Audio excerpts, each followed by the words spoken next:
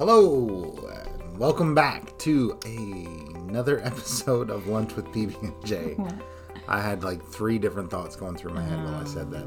We're back. And so it came out as a mixture of sentences. Hi, Joy. How are you? I'm tired today, but it's okay. We're going to power through it.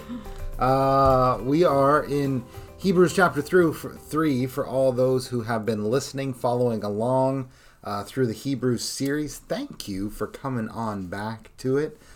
We will say, as I've been saying the last couple of weeks, if you're jumping into Hebrews for the first time in this study, if this is like your first podcast listening to it, I would say thank you for listening to the podcast. We're so glad that you're here, but stop and go backwards and go to the beginning of Hebrews and just start. It's like 4 weeks ago. Just go back a few weeks and catch up to where we are, because that's what happens when you read a book. It's always good to start at the beginning. Yeah, you'll get the full context. And so that's what it is. And so we are in Hebrews chapter 3. We started Hebrews 3 last week. We got through 6 verses. We're going to finish chapter 3 today. And yeah, that's what it's going to be about today, y'all. And so we are going to be talking about it. I was going to say something, but then I was jumping ahead of myself. I got to slow myself down. Slow down. All right. So last week we started Hebrews 3, and the writer of Hebrews, do you find it odd, side note, do you find it odd to keep referring to him as the writer? Yeah, because I keep wanting to say who it is, but we don't know who it is. We don't know. If you listen to the first episode, see, this is why you should be listening to the first episode. You're not listening, though. You're just still listening to this one. But in the first episode, we said they're not 100% sure who wrote Hebrews. Yeah. So that's why we keep referring to him as the writer of Hebrews and not by a name. But anyway, the writer last week, beginning of chapter 3, he draws attention to Moses, who served as a messenger or a prophet, an apostle, which is a messenger of God, and to the people of Israel in the Old Testament. And then the writer goes on to explain that there was even a greater messenger, and who also was the high priest, who was Jesus. And so a messenger was he spoke for God to the people, but then Jesus came and he not only spoke for God to the people, he spoke to God for the people. He spoke to people for God and then spoke to God for people, right? I don't know that I got that. But all right. As a messenger, Jesus spoke to the people for God. And as a high priest, he spoke to God for the people. Okay. Both ways. He went, yeah. The communication went both ways. Whereas with Moses, he communicated to the people. He was a messenger for God. So, and all of that was to just say that these people, he's speaking to Jewish believers, and these people thought really, really highly of Moses, right? Obviously. And they're like, hey, Jesus, he was like, hey, Jesus is better than Moses. And so he referred to the house. He's like, Moses was a part of the house. The house was representative of the nation of Israel. But he says, like, Moses was just in the house, but Jesus actually built the house. Yeah. And so he is greater. Because this whole thing all along has just been building up the supremacy, if I'm saying that word right, supremacy of Jesus, right? Yeah. Above the angels, above Moses. Yeah.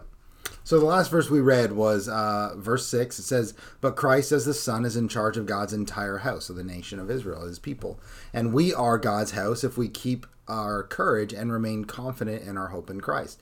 And this verse really leads into the next section, which is, if you've been listening, the second warning. Yeah. Warning. The second warning passage. Need a neon light.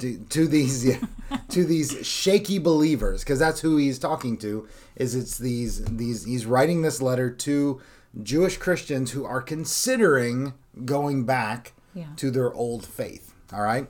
And so this was the second warning. The first warning was found in chapter 2, verses 1 through 4. And it was a warning to not drift away from God's word. Like, hey, stay on it. And this second warning will caution them to not doubt God's word. And what you'll begin to see now is a progression. Right. So when we start to drift away from God's word, when God's word is not that important to us anymore, when we don't see it as the absolute truth, we start to drift away from it. And the more we start to drift away from it, the more we begin to doubt it. Right. And that's going to build on this progression as we continue through this letter to the Hebrews. And so these next verses that we're going to look at today will look at the wandering of Israel. They really focus in on Israel wandering through the wilderness for those 40 years.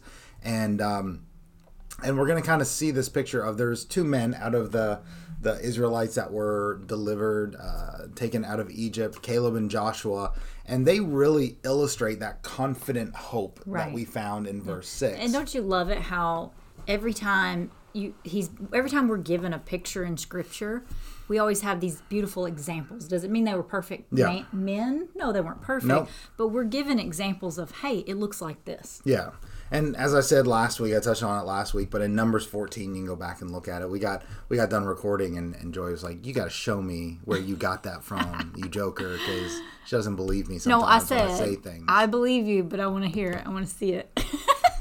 Hey, aren't you supposed to do that with your pastor? That's right. You're supposed to check me, all right? So Numbers 14, for those that would like the reference, Numbers 14 verses 26 through 38 is the passage of Scripture where it says that everyone in Israel that was over the age of 20 would die in the wilderness. Outside of Caleb and Joshua, they would be the only two that make it into the land of Canaan, the promised land. Everybody under the age of 20 when they left Egypt would make it in. It was the next generation that would go. And so these two guys believed God's word, and that's really what we're transitioning into is believe God's word. What has God said? And hold on to that with a confident hope. And even as I'm recapping in my head, again, because the beginning of Hebrews was really setting up Jesus. Who is he? And he's done everything for us, and he is supreme, and all of our source of everything is through him. Yeah. And then you really see this next kind of shifting the mindset of, so don't doubt. Yeah. You know. And so for this first little part here, I'm going to read the first few verses here, the first 4 verses or so in a second. We were joking about this before we started recording. We don't talk to each other. I think I've said this before. We don't talk to each other about our notes ahead of time. I think we went in 2 totally different directions today. We were going to see. I'm really going to give you kind of the historical significance of, and really symbolism. Really try to get you to understand the symbolism, because it fascinates me how the 40 years in the wilderness parallels our lives today. And so I'm going to kind of focus on that side of it. Joy is going to be, I think what we said is probably hitting more of the application side, application side. I just kept saying, okay, how does this apply to me? Which is why we're here together, guys. This is why we're a good team, is because we see things differently. And what I love about that is because that there's nothing contradictory about that. When you read the Bible and maybe God gives one thing to one person, he gives more of a teaching thing, and then one thing like an application thing. Or, it's just so beautiful how God speaks to us in an individual way without compromising the context. And so I'm really going to focus in on that idea of just this confident hope again. And it's in that confident hope and holding on to God's word and not doubting it. And that's what these two guys did, Joshua and Caleb. They hung on to it. Can you imagine, for 40 years, they watched friends and family drop dead in the wilderness. For 40 years, they watched that happen. And yet they hung on with confident hope that one day they would enter into the land of Canaan. And they were eventually rewarded. Spoiler alert. They were eventually rewarded for the fulfillment of that promise that they'd waited an entire generation for. So here we go. The warning to us, starting at 7, is simply this: don't doubt God's word. And instead live in courageous, confident hope. So that's the big idea for today. Let's pull it apart. Verse 7. This is why the Holy Spirit says, today when you hear his voice, don't harden your hearts as Israel did when they rebelled. when they tested me in the that's a comma, not a period, sorry. Don't harden your hearts as Israel did when they rebelled, when they tested me in the wilderness. There your ancestors tested and tried my patience, even though they saw my miracles for 40 years. So I was angry with them. This is God speaking. I was angry with them, and I said, their hearts always turn from me. They refuse to do what I tell them. So in my anger, I took an oath. They will never enter my place of rest. Normally, I let Joey go first. Joey. Joy. Joy. Joy. Where did you get Joey You from? said Joey. Normally, I let Choi go, and but I'm going to go first. Okay. Just because you got the application side, I think, right? I don't know. And so I will see. But I want to go. So if you've never heard this before, and some of you listening, you've probably heard this before, but some of you that are maybe new to the podcast or new to church in general and just listening to kind of get some Bible teaching here, I want to tell you that the experience of Israel is parallel to our lives. The experience of Israel in the Old Testament runs parallel to our lives today. This is why you constantly hear us saying, you gotta read the Old Testament, because the Old Testament is a type and foreshadow of everything that happens in the New Testament. Right. And so it's so important. So you have the Israelites, they're in slavery to Egypt for 400 years. That is an illustration of our slavery to sin. Right. Okay? We're in bondage, we're in slavery to sin. And then as Moses comes in to free them, he is God's chosen one to come and sent into Egypt to set them free. Yeah. And with that, there is a plague of death that comes. But in order to save the firstborn of their children, they are given the instruction to slaughter lambs, to sacrifice lambs and put the blood over the posts of their homes. And every home that had that over their doors, they were spared. The life was spared there. In the same way, Jesus is sent by God. He comes in, and in order to pay for the sins, he is the Lamb of God who is slain for our sins, and everyone who enters in through the blood of Jesus Christ. So in other words, we accept the forgiveness of our sins. We accept that Jesus paid the price for our sins. We are set free from our sin, but we're also saved from spiritual death and given new life. Then you have, as they exit Egypt, they go and they cross the Red Sea on dry land. God miraculously saves them. They walk through, imagine, walls of water, and they're walking through on dry land. Their enemies follow them in and are crushed by it. And so even in the New Testament, it's referred to as the baptism of Moses as they walk through. Today, as Christians, we are baptized in water. Right. And it symbolizes the death, burial, and resurrection of Christ. But it also goes back and parallels what Israel went through, where they crossed through the water, and on the other side was their new life. Right. And all of their enemies are destroyed and covered up by the waters. And then you have the fact that they are headed to a promised land, which here in this passage is referred to as their inheritance. We're going to read that it's referred to as their inheritance. And we as believers are also headed to an inheritance. We're also promised a spiritual inheritance. And there's Ephesians talks about it a lot. Paul talks a lot about it. It's in Ephesians, it's in Romans, it's in Corinthians. It talks about the spiritual inheritance that we have through Christ. Now, where the parallel also leads is this, that is, as Israel stood at the border of Canaan, the border of the promised land, they hesitated. Because they were almost there. They got there. It was in sight. They could see it. And they sent 12 spies into the land to check it out and see what they had to do. And they came back, and 10 of the 12 spies said, there's no way we can do this. There's no way we can win. The people are like giants. We're like grasshoppers compared to these people.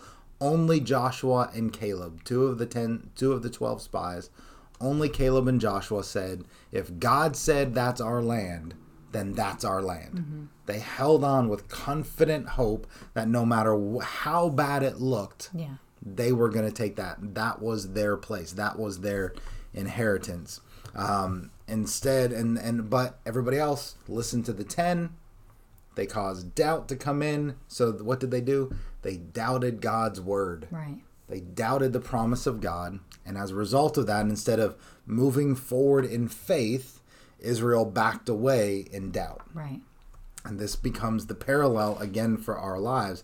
And this is what we see in this passage of Scripture. This is the warning that the writer is giving to the Jewish Christians then. It's the warning to us as believers now, is those that doubted missed out on the promise, and they ended up dying in the wilderness, and a new generation entered into the promised land. And so for us today, again, Canaan in the Old Testament represents our spiritual inheritance in Christ. It's the promises of God, not just simply heaven, but the promises of God in general. I don't feel like I noticed it ever before in reading in the Old Testament, the reference of him saying, enter into a place of rest. I'm finding that more, and I'm sure you're going to go into that. This was the rabbit hole I dug into today, and I finally called Joy, and I said, listen, just come and record this podcast. I am down a rabbit hole right now, so I'm going to touch on it. Yeah.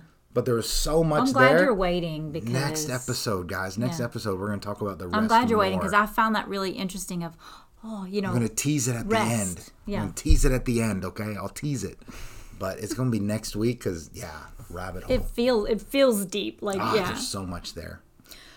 So just in reading that little portion right there, again, you mentioned it already, of the fact that the reason that we have the Old Testament is not to just say, oh, that doesn't apply to me today. No, it does apply to us today. We're being shown that right now of, hey, he's trying to say just like they did. So if you ignore the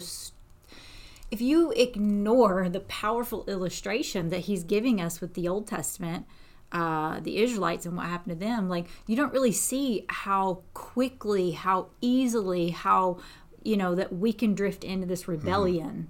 So this portion right here, the 7 through 11, is just my little title at the top says, "Don't be like the rebels in the wilderness." So that application is, this is a warning to us today. Yeah. This is a warning to you and me. And if you look at what happened, side note too, this is also from Psalm 95. Yes. If you want it more of that word for word. She's also better at references than I am. It's from Psalm 91 or 95, sorry. Yeah. But so when you look at that, you just also see what was their issue? Their issue, basically, to put it in a nutshell, is they lost confidence in God. He had delivered them out of Egypt, and as we see all this description of what happened, they hardened their hearts, they rebelled, they tested, they turned their hearts away, they refused to do what I told them. Yeah. Basically, they lost their confidence in him. Yeah. And that's, again, I just read everything through this lens of God, check my heart, show me. So just that quick part right there. The Old Testament has a place for us to read it. We have to read it with the lens of the warning is, don't be like that. And this is why he's talking about it. So again, this is why honestly I don't understand when people say we don't need the Old Testament, is the amount of times the Old Testament is quoted in the New Testament. Yes. Speaks to the significance that it has in our lives, that we have to learn from it. Well, if Jesus himself and the apostles themselves pointed back to the Old Testament for proof of what they were saying, or to tie things together, why do we think that it's different? And so I'm going to talk in more depth about the rest next week. Okay. But even in this, again, in this parallel, in the representation that we see in the story, and the writer giving this to these Jewish believers, is that inheritance is not just, again, not simply heaven. It would be easy to look at this passage and go, oh, it's just saying that, in rebellion they're not going to make it to heaven. But there's more to it than that, because Canaan is not necessarily this perfect picture of what heaven will be, because even after they got into Canaan, there were still battles. They even lost some battles in Canaan, so it's not this perfect picture of heaven. So I think there's more to this idea of rest, and we'll talk about that next week, because I know that there's more to it, but it does represent the step of faith that every believer has to take in order to claim that inheritance of rest. Okay.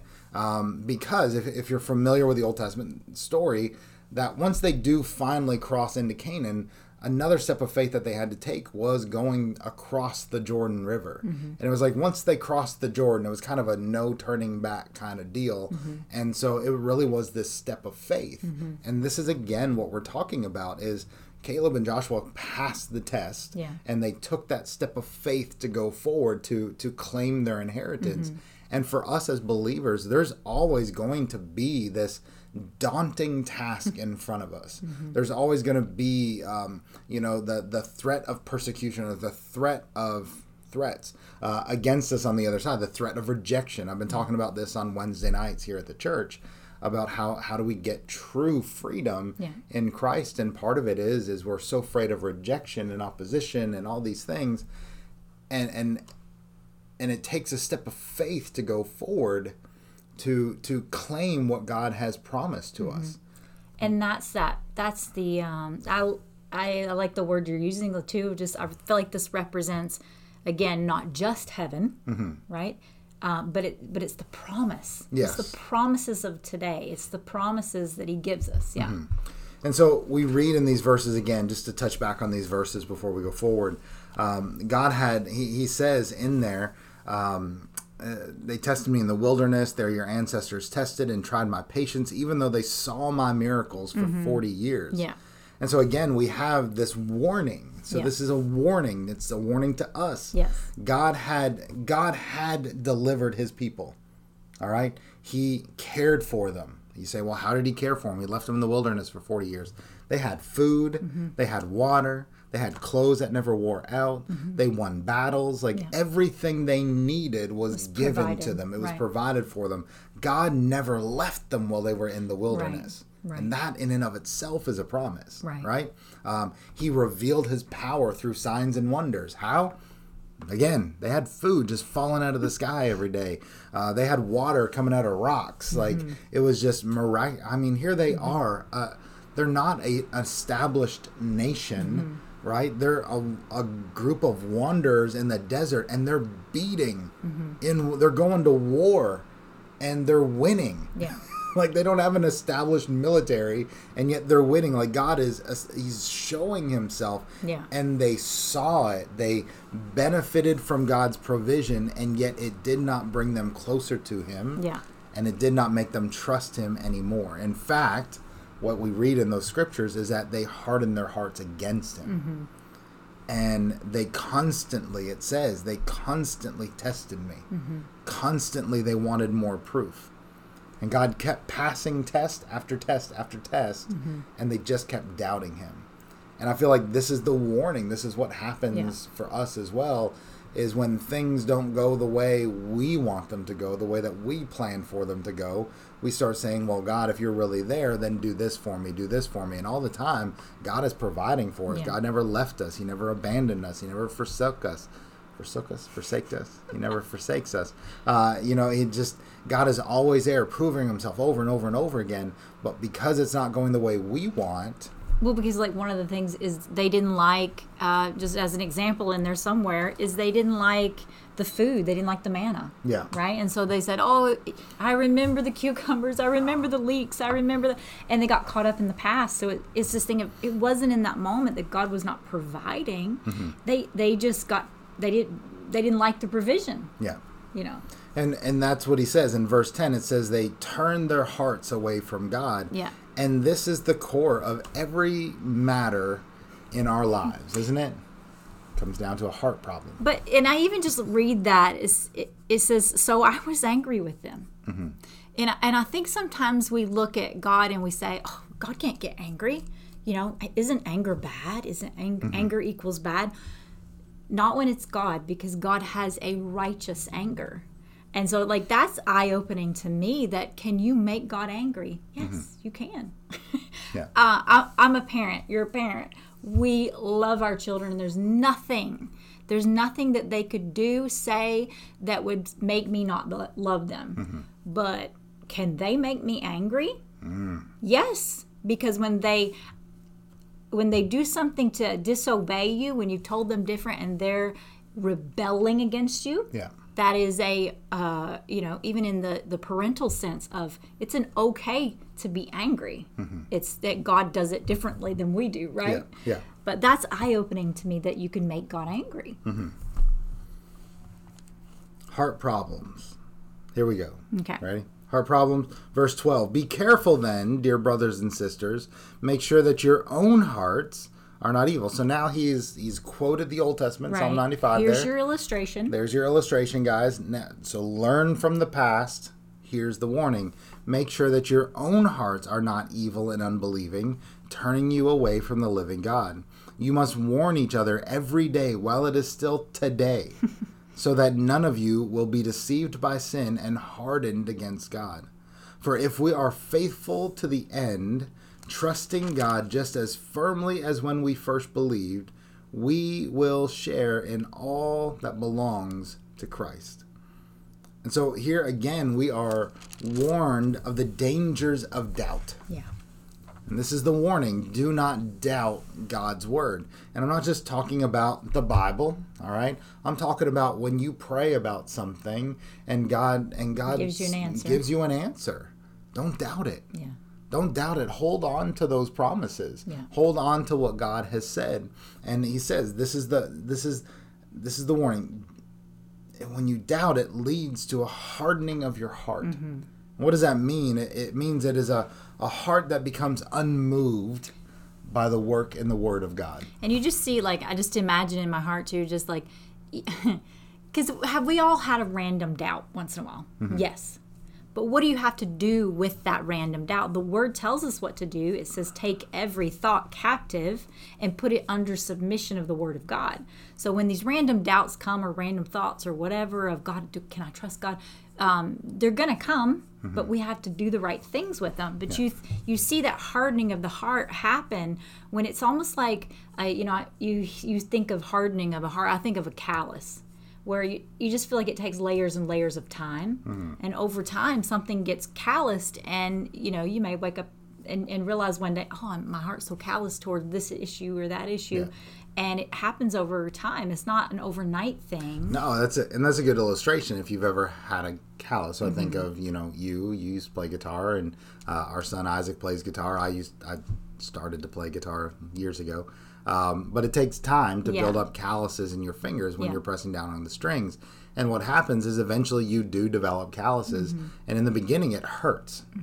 But then you're sensitive. Yeah, it's sensitive and it hurts. But then over time, as the calluses build up, you don't feel anything anymore. Yeah. And that's what happens to a hardened heart, is you just don't feel God anymore. Yeah. Because you have turned your heart away from him. You have rebelled against him. And this is that, again, the first warning is don't drift from his word. Know what God has said. And that we drift from God's word when we start going, well, I don't know if all of it is true. Yeah. I don't know if all of it applies to my life. And so we start to drift away from his word, and we start to listen to other people and other things and other influences. And as we start to drift, then we begin to doubt what we do here. Yeah. And the more we begin to doubt, now our hearts become hardened, and it's easier and easier for us to rebel because we just don't feel it anymore. Yeah, We don't feel that same conviction. Yeah. I read that first part there. It says, be careful, dear brothers and sisters. Make sure that your own hearts are not evil and unbelieving. It's powerful. It's a powerful word, two words to use. Make sure that your own hearts are, and he's talking to believers. Right. Make sure that your own heart is not evil and unbelieving. And even that word, make sure, it made me, think about just the example of, I can go to bed at night and lay in the bed and just be like, surely I locked the door. Surely the door's locked. Oh, is the door locked? And it'll cause me. Isaac told me he locked the door. Even at that, I still worry. Begins to doubt his word. I don't know. Did he really lock the door? And so you had this uncertainty, and it causes you stress, and it causes you worry, and so it's like the writer here is like, be careful and make sure. So in other words, get up out of the bed and go see if the door's locked. And you know what? If you do that, you're going to sleep better that night because you're going to know. You're going to know. And I think there's this warning to us of, don't look at it of your spiritual walk with God and your life and just be like, I think I'm okay. I think I'm okay with him. but it's a knowing Yeah. that you can have. And even the other part of that is also just falling into that deception of I'm going to be okay. Like I'm not going to let it go so far that I'm going to lose my faith or anything like that. Like it's not that big a deal. Yeah. And yet again, I keep going back to the Old Testament, to the Israelites. Okay, guys, listen. Are you listening? They were literally having food fall from the sky provided for them. They watched as Moses hit a rock with a stick and water came out of it. They for 40 years they walked through dirt and sand and sun, and their clothes never wore out, their shoes never wore out. Yeah. And they still doubted God. They still hardened their hearts. They still became hard against God. Yeah. And so imagine, to the point where they constantly were talking about, like, just take us back to Egypt. Yeah. Take us back into slavery. Yeah. It's better to go backwards. That's almost the insanity of it. It's right? better to go backwards than to have hope that it might be better. Yeah. I mean, how far had they strayed from hope? Yeah. Than the fact that, we're willing to go back into slavery. Yeah. And so imagine just wanting to trade freedom under God for slavery in Egypt. Right? And yet it's the same trap that a lot of us are capable of falling into, that no matter how much God has provided for us, no matter how much God shows himself in our lives, no matter, it's just never enough for us. Yeah. We're just constantly looking for more. We're constantly looking for that other answer, and we start to doubt these promises. And what happens is we start to doubt what God has said he would do. We begin to feel that draw back into our old lives and back into the life of slavery, of sin. Which he's describing here in those two words: make sure your hearts aren't evil and unbelieving. And I think that's almost like a sobering slap in the face to us to say, God, check my heart. Is my heart evil and unbelieving? Because, as Christians, we just wouldn't go on and say, yes, God dealt with me and I found some evil unbelieving. No, we don't. Like we soften so much of the doubt in our lives, and I don't think we look at it the seriousness, I guess is what I'm trying to say. And when you look at those words, evil and unbelieving, like the only one who can tell us if there's evil or unbelieving in our hearts is God, is his word. Like, we don't even know our own hearts. Does that make sense? Like, there's a scripture verse that says that. Like, man doesn't even know his own heart. So this is why we pray, search me, God. Yeah. Show me. Is there anything in me that needs to change? But it's like, it's God's word that's going to reveal that to you. Not the culture, not, what do I think about myself? Well, I'm a good person, And so it's God's word that reveals things in our life that are hardened. Yeah, and I think it's also why, because I think the reason a lot of people doubt is because they're also holding on to wrong promises yes. From God. And I think it's why we have to be careful about what we promise people about God. And this is why there's such a danger in what they call the prosperity gospel, where if you're a Christian, then you're going to be rich and healthy. And that gets tossed out the window pretty quick when you get sick, or you're not just driving Mercedes around and whatever, and so but it hurts the progressive gospel that promises a wrong kind of Jesus, a false kind of Jesus, where it's like you can do whatever you want, and then we get out there and we do whatever we want, and it's just like, well, why does my life still feel empty? You have the social justice gospel, where it's just like, oh, just love your neighbor and that's all it's about. And we start to learn that these false promises come with emptiness.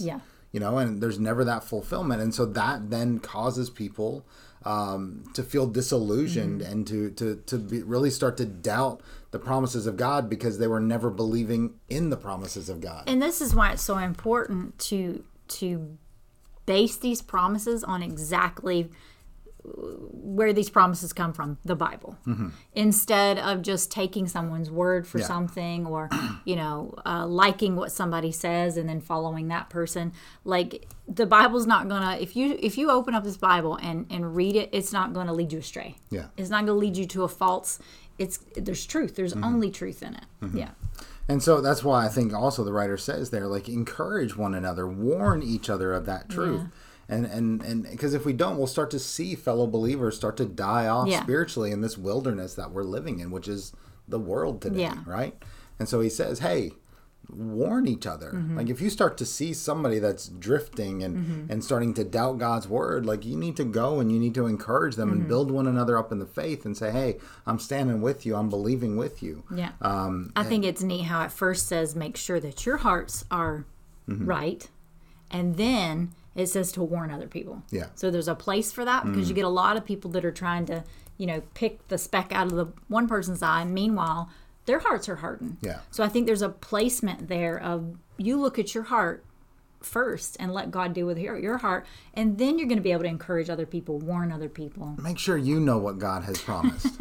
Right. Make sure you know what God has actually said. Yeah. And I think this is where so many of us fall into danger is we are making promises that God never made. Yeah. In an effort to what? Like, make the gospel sounds like this is, the gospel doesn't need any help. The Yeah. gospel is the good news. It doesn't need any help. I need you to close that blind over there. I can do that. I can't see nothing. Keep talking. All right. So we're going to keep going. Verse 15 says, remember what it says. Today, when you hear his voice, don't harden your hearts as Israel did when they rebelled. And who was it who rebelled against God, even though they heard his voice? Wasn't it the people Moses led out of Egypt? And who made God angry for 40 years? Wasn't it the people who sinned, whose corpses lay in the wilderness? And to whom was God speaking when he took an oath that they would never enter his rest? Wasn't it the people who disobeyed him? So we see that because of their unbelief, they were not able to enter his rest. Mm-hmm. I'll let you go.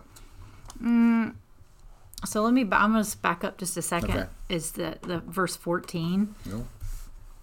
I don't know where you stop with that one, but it says, for we're faithful to the end. For if we are faithful to the end, trusting God just as firmly as when we first believed. Again, I think I said this last week, but for me, and this is a very strong, powerful verse because it's this reminder of you can have the assurance that you're going to share in all the promises. You're going to share in it says in all that belongs to Christ. You're going to share in that rest. You're going to share in the promises. But you have to remain faithful. You have to be faithful to the end. And then that wording of just as firmly as when we first believed.